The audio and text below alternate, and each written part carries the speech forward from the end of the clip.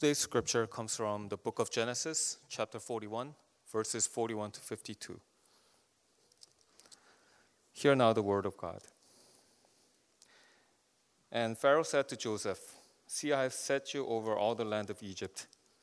And Pharaoh took his signet ring from his hand and put it on Joseph's hand and clothed him in garments of fine linen and put a gold chain about his neck. And he made him ride in his second chariot, and they called out before him, "Bow the knee." And thus he set him over all the land of Egypt. Moreover, Pharaoh said to Joseph, "I am Pharaoh, and without your consent, no one shall lift up hand or foot in all the land of Egypt."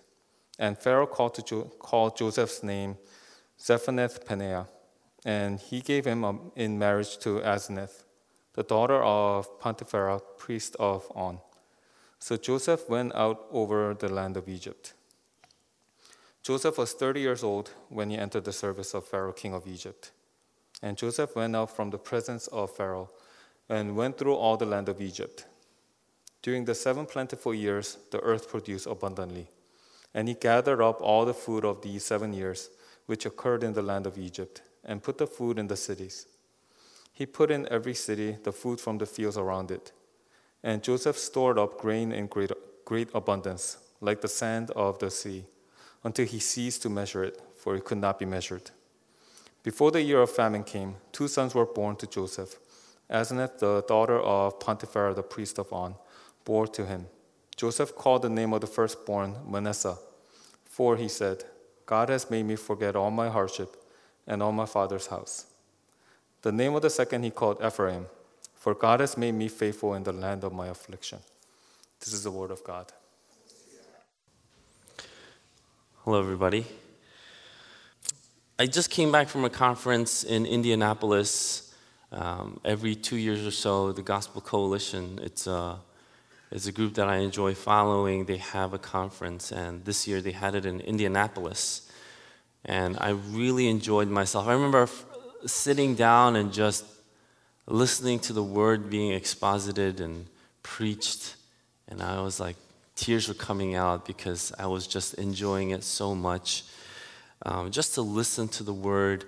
And the gathering was about 8,500 people this year, of mostly pastors, but a lot of other lay people would come and gather.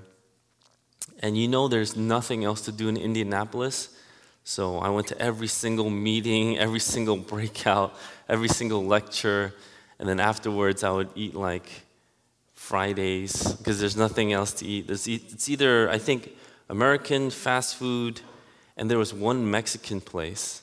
So I made sure I had a taco before I left. And it was just such a blessing for me to be there. I was going to tell you one funny thing that I've noticed. Because there were 8,500 people in Indianapolis at the time we were having the conference, the locals were kind of surprised, like they didn't expect us. So people would ask us, "Where are you guys from?" And I, of course, would answer Korea. "Oh, you mean not that question?" I would answer, we're actually from a conference, and there's about 8,000 some odd people here. They're like, "Oh, okay." But they were asking because they were a little upset. Because every single eatery, it doesn't matter if it was like Jimmy John's, Chipotle, I didn't see a McDonald's there. All these restaurants, it doesn't matter what it was, there was about an hour to an hour and a half line just to get food. And it was insane. It was insane. So the locals who were on their lunch break would be very upset. And we would just say, "Don't come between 12 and 1:30. That's our lunchtime." And the most interesting part about that lunchtime was there was a little mall, and inside the mall was a Chick-fil-A. And the line for I don't know if it's because we're Christians, we got to support each other. It's like, yeah, Christians, but the line for Chick-fil-A went around the block. If this is not surprising to you, I got to repeat, this is Chick-fil-A. Come on. I mean, like, the line for Chick-fil-A was around the block. And I was wow. It's like, wow, But I really had a good time there. My favorite preachers were preaching, and I knew a lot of pastors from New Jersey that also went, but I didn't see them at all. That's how big this conference was. And I'd be the nerd that would stand in line for the doors to open for a sermon. So they would close all the doors to set up the sanctuary, and they go, oh, we're going to open the doors an hour before the lecture. So I'd be one of those guys who stand online. But I got to tell you, you could be proud of your pastor because I didn't run. So once the doors opened, I walked just quickly as I could. But I did not run. These younger guys, they ran to their seats, and I just walked quickly. I was like, yes, I must be an adult. But I really enjoyed my time there. I got back, and we had an incoming freshman retreat led by Ho Young, and our elders went. And that was such a blessing, too, to see even our younger generation coming up, looking forward to joining our church. And just seeing what God is doing in our church and our global church is a huge blessing. You know, we're not just CGS. There are other churches out there, and we together are the body of Christ. And to be able to worship together at times is such a blessing. Which leads me to say, I'm sure many of you have heard this morning when some Coptic churches or Christian churches in Egypt were having their Palm Sunday worship, just like us. 2 churches were bombed, and I think right now the death toll is at 43 people. And I was just imagining, because I was in Egypt a few years ago, and I visited Coptic churches. And even though traditionally Christians don't get tattoos because it was a pagan thing to do, these Coptic Christians got tattoos on their wrist of a Coptic cross. And that's different from our culture. We get tattoos because it's cool. They would get tattoos on the wrist of a Coptic cross because no matter who would see them, they would identify themselves, or people would identify them as Christians. And that's dangerous in those times, in that place, in that area. And I can only, just imagining this morning in prayer, imagine we're giving our Palm Sunday service. We gather together like we do every Sunday, and somebody comes up and tries to throw a bomb through the window. And that's just so tragic. And that's exactly what happened in these churches. And I thought maybe we can perhaps lift up a prayer for those churches that are suffering, and especially those that lost family members and loved ones because of this incident. But let's pray together, and I want to lift up a prayer for them as we start.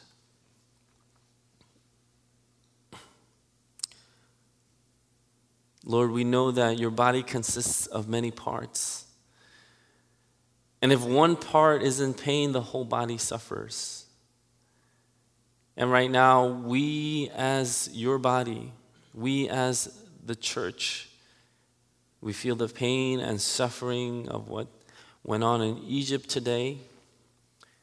And we ask God for mercy.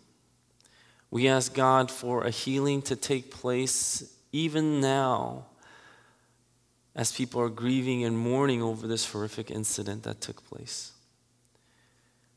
We ask because it is only possible. This healing that we seek, this peace that we seek, is only possible with you, our Lord and Savior Jesus. We ask that you will cover your churches today as we enter into the most sacred time of the year for us as Christians, Holy Week. And we ask that you would be with us now as we reflect upon your word. We also want to give thanks to you because we are in a privileged seat. We get to hear the gospel being proclaimed, and none of us here have to really worry about our lives being lost at any second. We get to read your scripture out loud publicly and let that scripture wash over us whenever we want. And what a privilege we have. And so with this privilege that we received, we do not want to take it for granted. at this time, at this place, Lord, won't you open our ears so that we can fully receive your word into our hearts. Renew our minds so that we may be transformed right now by the Holy Spirit to become more like you, to become disciples of Jesus, to be able to say and confess that no matter where you lead us, we will go.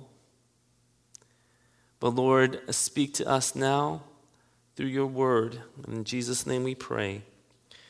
Amen.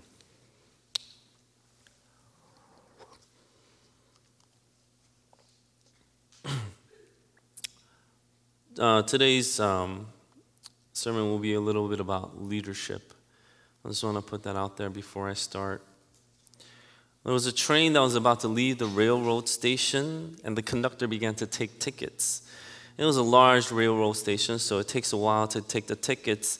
And looking at the ticket of the first passenger, the conductor remarked, "My friend, I think you're on the wrong train." But the man replied, "The ticket agent told me this was my train." After a little discussion, the conductor decided to check with the ticket agent, and before long it became clear that the conductor was on the wrong train.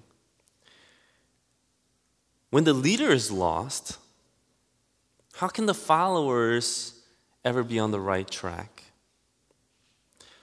Leadership is important.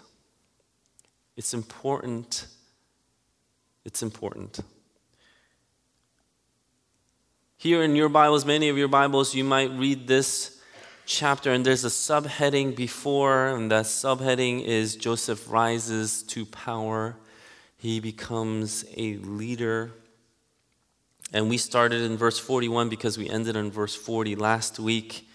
And Pharaoh says to Joseph, "I'm going to put you in charge of all of Egypt." Before he says, "Because you're so wise and discerning, I'm going to do this. And only I will be above you." So this is what Pharaoh does. He takes off his signet ring and puts it on Joseph's hand.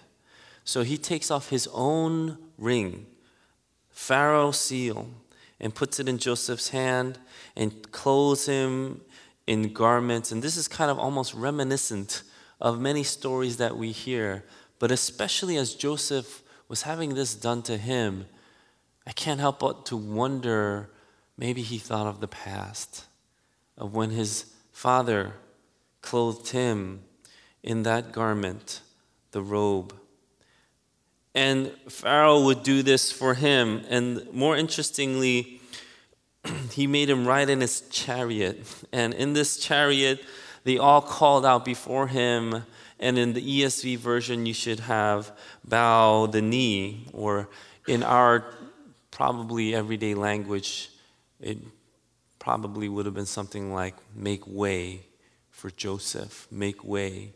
Or something like an announcement, hear ye. Joseph is now in power. Joseph is now your leader. And so this happens. And then in verse 44, something else interesting happens. It goes, "Moreover." And again, Pharaoh says to Joseph, "I am Pharaoh, and without your consent, no one shall lift up hand or foot in all the land of Egypt." He continues to reaffirm Joseph again and again. And I don't know if it was for Joseph's sake or if it was for the people's sake. Maybe the people were like, "You can't put this non-Egyptian in charge of us." Maybe it was that, or because Joseph was still young, he was 30, and maybe he needed that reinforcement. I don't know, maybe a little of both. But Pharaoh continues to say this and reaffirm his leadership, and even gives him an Egyptian name. And he not only does that, but I want you to kind of see this pattern. There's a constant affirmation and reaffirmation of Joseph's leadership. He has Joseph marry someone named Asenath, right? And Asenath is the daughter of Potiphera, the priest of On. he has Joseph marry royalty. So now, since he's married royalty, he himself is royal. And so all this happens, and then at the very end of verse 45, Joseph goes over to look over the land. Now he needs to kind of scout out the land, see what he is in charge of. And Joseph was 30 when all of this happened. I like to see this part as if we were in a play. This is like right before the intermission. This is Act 1. And we're coming to a close of Act 1 of Joseph's life. And it says here, and we continue to see the narrator say that Joseph goes again to the land of Egypt. And verse 47, the 7 plentiful years of earth produced abundantly. He started to store up grain. He started to count because he's a good leader. And it just goes to show that a good leader is one of character. So if you want to be a good leader, you need to have character. And Joseph had character. But number 2, when we see here is, if you want to be a good leader, you need to be competent. You need to be competent. There are some of us that actually have good character here. We know the difference between right and wrong. We don't do the wrong things. We know what we should do. And we have good character. We don't cuss all the time, or whatever you think that line of character is, right? Whatever you think that line is, you're there. But you're not competent. It's hard for you to be a leader then. If you've ever tried to be a leader, the struggle was there, and you wonder, how come I can't do this? How come I can't lead people? The competency is there. Some of us are very competent. In fact, if we give you a task, boom, it's done. Like, that's how competent you are. Pastor Gene, give me this task. I can do it. And in fact, you do it very well. But on the other side, your character is lacking. And if your character is lacking, then it's hard for people, no matter how competent you are, it's hard for people to see you as a leader because they don't respect you. And there is one saying that I shared with my deacons maybe a year or so ago, is that if you think you're a leader and you're going out and no one is following you, then you're just going for a walk. A good leader needs both character and competency. And we see here that Joseph actually has both. They're both not only harmonious with each other, but they're both in excellence. So he has both character and competency. But this is how much God blessed this bountiful 7 years. There was so much that even Joseph couldn't measure it fully because, like it says in verse 49, it was like the sand of the sea. Try to measure the sand of the sea. That's how much grain that he got. And so he stopped measuring it because it couldn't be measured. It was literally impossible. And before the year of famine came, Joseph has 2 children with Asenath. First one is Manasseh, and the second one is Ephraim. And he names them both, and we'll get to that a little bit later. And then we kind of continue on where it says the narrator continues to kind of reinforce the 7 years of bounty and the 7 years of famine. Next point I really want to make is this, and we'll see this even in here. Leadership is heavy. Leadership is heavy.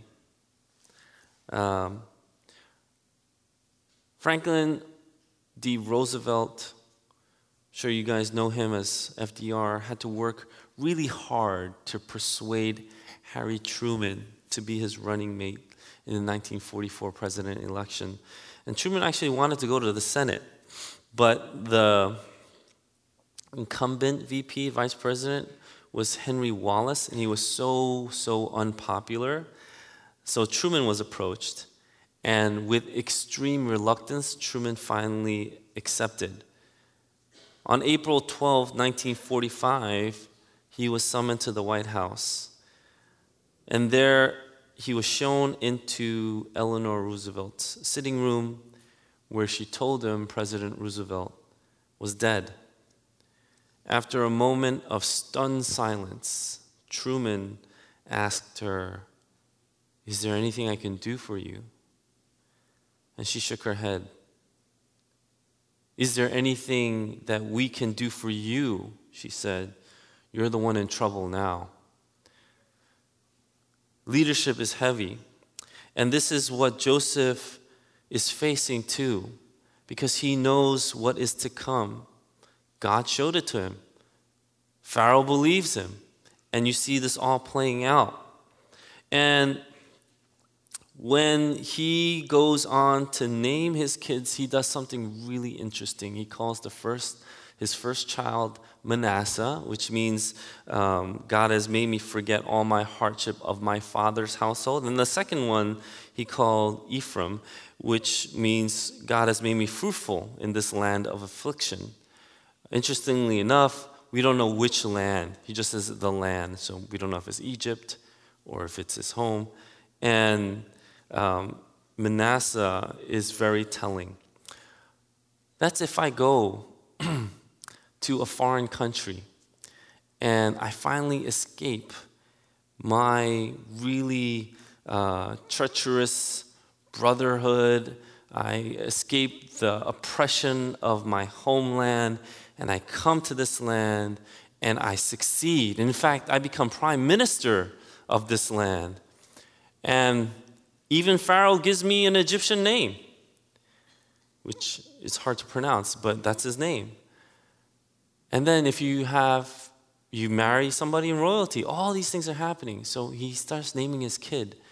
And now imagine I came from a foreign land, distant land, something like South Korea. Just imagine, it's hard to make that jump, but let's say I came from a distant land called South Korea, and I come to this land, America, the US of A, and I become president or prime minister, and then I name my kid, and this is what I name my kid, 잊어버림. That's exactly what's happening here. And if you don't know Korean, that's cool because it's Korean. In an Egyptian land where he becomes prime minister, he calls his son and names his son a Hebrew name. It's equivalent of me coming here and saying, my son's name is 잊어버림. And then all his school friends are like, what's his name? It's Lee Joborim, right? And then he just gets it butchered for the rest of his life. It's Lee Joborim, right? And then that's what happens. Manasseh's there. Same with Ephraim. You know, all these things, all these good things are happening and happened to Joseph. If anybody else thought of it, this is the dream. In fact, it was his dream. But he names his sons Manasseh and Ephraim. 잊어버림. What a name, right? It's as if no matter what happens, you just can't shake everything, can you? No matter how much success you get. And this is what you really want. You know, I grew up poor. I think it's a really general word, but I don't want to give my full testimony again, but we grew up in the very lower class of income. And I told myself I would never be a pastor. Because people always complain. It doesn't matter how much you pay the pastor, apparently. Even if you pay your pastor chump change, there's always someone that complains, like, this is too much. It's more than I get. And as a kid, I'd be like, my dad's better than you, though. You know, he went to university. He got his degree in chemistry at Koryo, and I was so proud of him. And he's a smart man. He didn't know a lick of English. He came here, and he studied in a seminary here. It took him 45 minutes to an hour to read a full page because every single word he had to look up in the dictionary, and yet he still got A's in his seminary, which I went to afterwards, the same seminary. Like, he's better than you. How dare you even say that when you're paying him $14,000? How can you say? I was so angry as a kid. And I told myself, when I grow up, I'm going to make a lot of money. And I'm going to support my parents. When I was a youth pastor, I would share this, and a lot of kids would actually, I would be surprised because a lot of kids would relate with me. Because we all a lot of us here grew up in hard times. Some of you maybe even harder than myself, but as a kid, kind of self-centered, you think you have it the worst. And I know that's not true. But I said, when I grow up, I'm going to make a lot of money. And I'm going to support my parents. I'm going to give them whatever they want. And I asked, after I started making money, my mom was like, pay tithe to me. I was like, well, you're not God. But I would pay tithe to God and also pay tenth to my parents. And I would ask my dad and my mom, I said, what is it that you want? You want a cruise? I'm going to send you on a cruise. As soon as I got my first paycheck, of course, I gave it to the Lord as hungum, as offering, right? And the second paycheck I got, I sent him on this cruise. It's like a 7-day cruise. I flew him down to, I think it was Miami or something, and the cruise left. And I just wanted to do that for them, And I wanted to make them proud. And after a while, I asked them, what do you want? I'm going to do it for you. I'm going to work hard because you worked hard for me. And they said, excuse me, this is embarrassing. I only weep with the gospel, so this is not me really weeping. There's a lot of dust in this air, so we need an air filter or something. But I said, what do you want? And they said, we want you to be a pastor. I said, no, you crazy. Long story short, here I am. That's my testimony. Let's close today's service. Anyway, Joseph himself couldn't just let it go either. And you can tell. It's small. We can kind of miss it. But if we miss it, I think we miss a huge part. And if we're going to end Act 1 before the intermission, this is the kind of like an open part of the plot and story. It doesn't end here. We're like, whoa, what's going on? Why did he do that? You have to also wonder why this happened. One thing that we have to realize is that leadership cannot be taken on by one person by themselves. Leadership is heavy, yes, but one person can't take it. Not even someone as amazing and talented with the best character, with the highest competency as Joseph. I have to start wondering, though, why does the Bible talk about Joseph so much, though? I get it, 12 chapters for Abraham, because he's the father, the patriarch that starts all this, the father of faith. 12 chapters for Jacob, because he has so much drama. There's a lot of drama in Jacob's life. And we go into Joseph.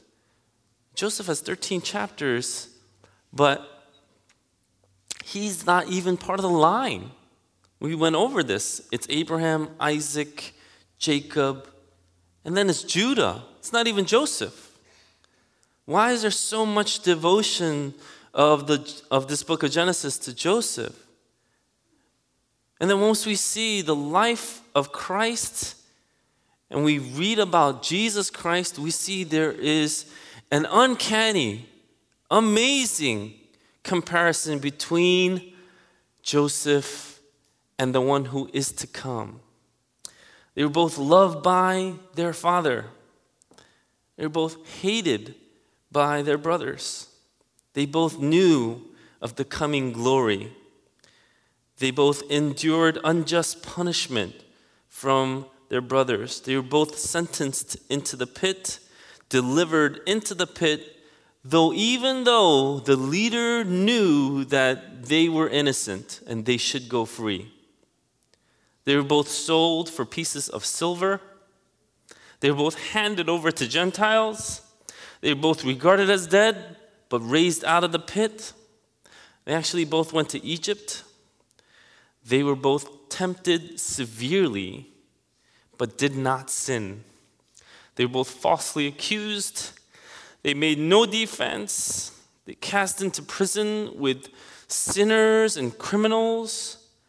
They endured unjust punishment from Gentiles. They were associated with two other criminals. One is pardoned. One is not. Some associate the butler with wine and the baker with the bread, and that's communion.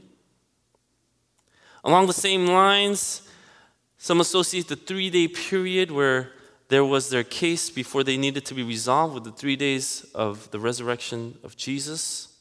They are both shown to have divine wisdom. They are both recognized as having the Spirit of God. They were both betrayed by their friends. They were both glorified after their humility. They were both given a Gentile bride. And they were both 30 years old when they began their life's work. There's also something else that's very similar. When Joseph was to be second in command, the prime minister, Pharaoh sent out chariots proclaiming that he is going to be a ruler. Only I am above him. In Mark chapter 11, 1-10, it says, "Now when they drew near to Jerusalem, to Bethphage and Bethany at the Mount of Olives, Jesus sent 2 of his disciples, and he said to them, 'Go into the village in front of you, and immediately as you enter it, you will find a colt tied on which no one has ever sat. Untie it and bring it. If anyone says to you, "Why are you doing this?" say, "The Lord has need of it, and will send it back here immediately." You see, Pharaoh is the one that empowers Joseph. It's Pharaoh that gives Joseph the chariot. So even though Joseph rose to power, Pharaoh was above him. When Jesus rides in, it's not a chariot, but this time it's a donkey, symbolizing peace and not a forceful entry. Not only that, no one gives him the donkey. He claims the donkey because no one is crowning him. He is king. He is God. And when they went away, they found a colt tied at the door outside in the street. They untied it. And some of those standing there said to him, "What are you doing untying the colt?" And they told him what Jesus had said, and they let him go. And they brought back the colt to Jesus and threw their cloaks on it, and he sat on it. And many spread their cloaks on the road, and others spread leafy branches that they had cut from the fields. And those who went before and those followed were shouting, "Hosanna! Blessed is he who comes in the name of the Lord. Blessed is the coming kingdom of our father David. Hosanna in the highest." Joseph could not save himself. No matter how high of a position he had, no matter how much money he made, it did not save him from his troubles or his burdens. It's something that he could not bear on his own. He was smart enough to use economics, like we said last week, politics. He had the charisma, he had competency, ultimately he had character. But politics is not God. Politics won't save us. Joseph could not bear the full burden on his own.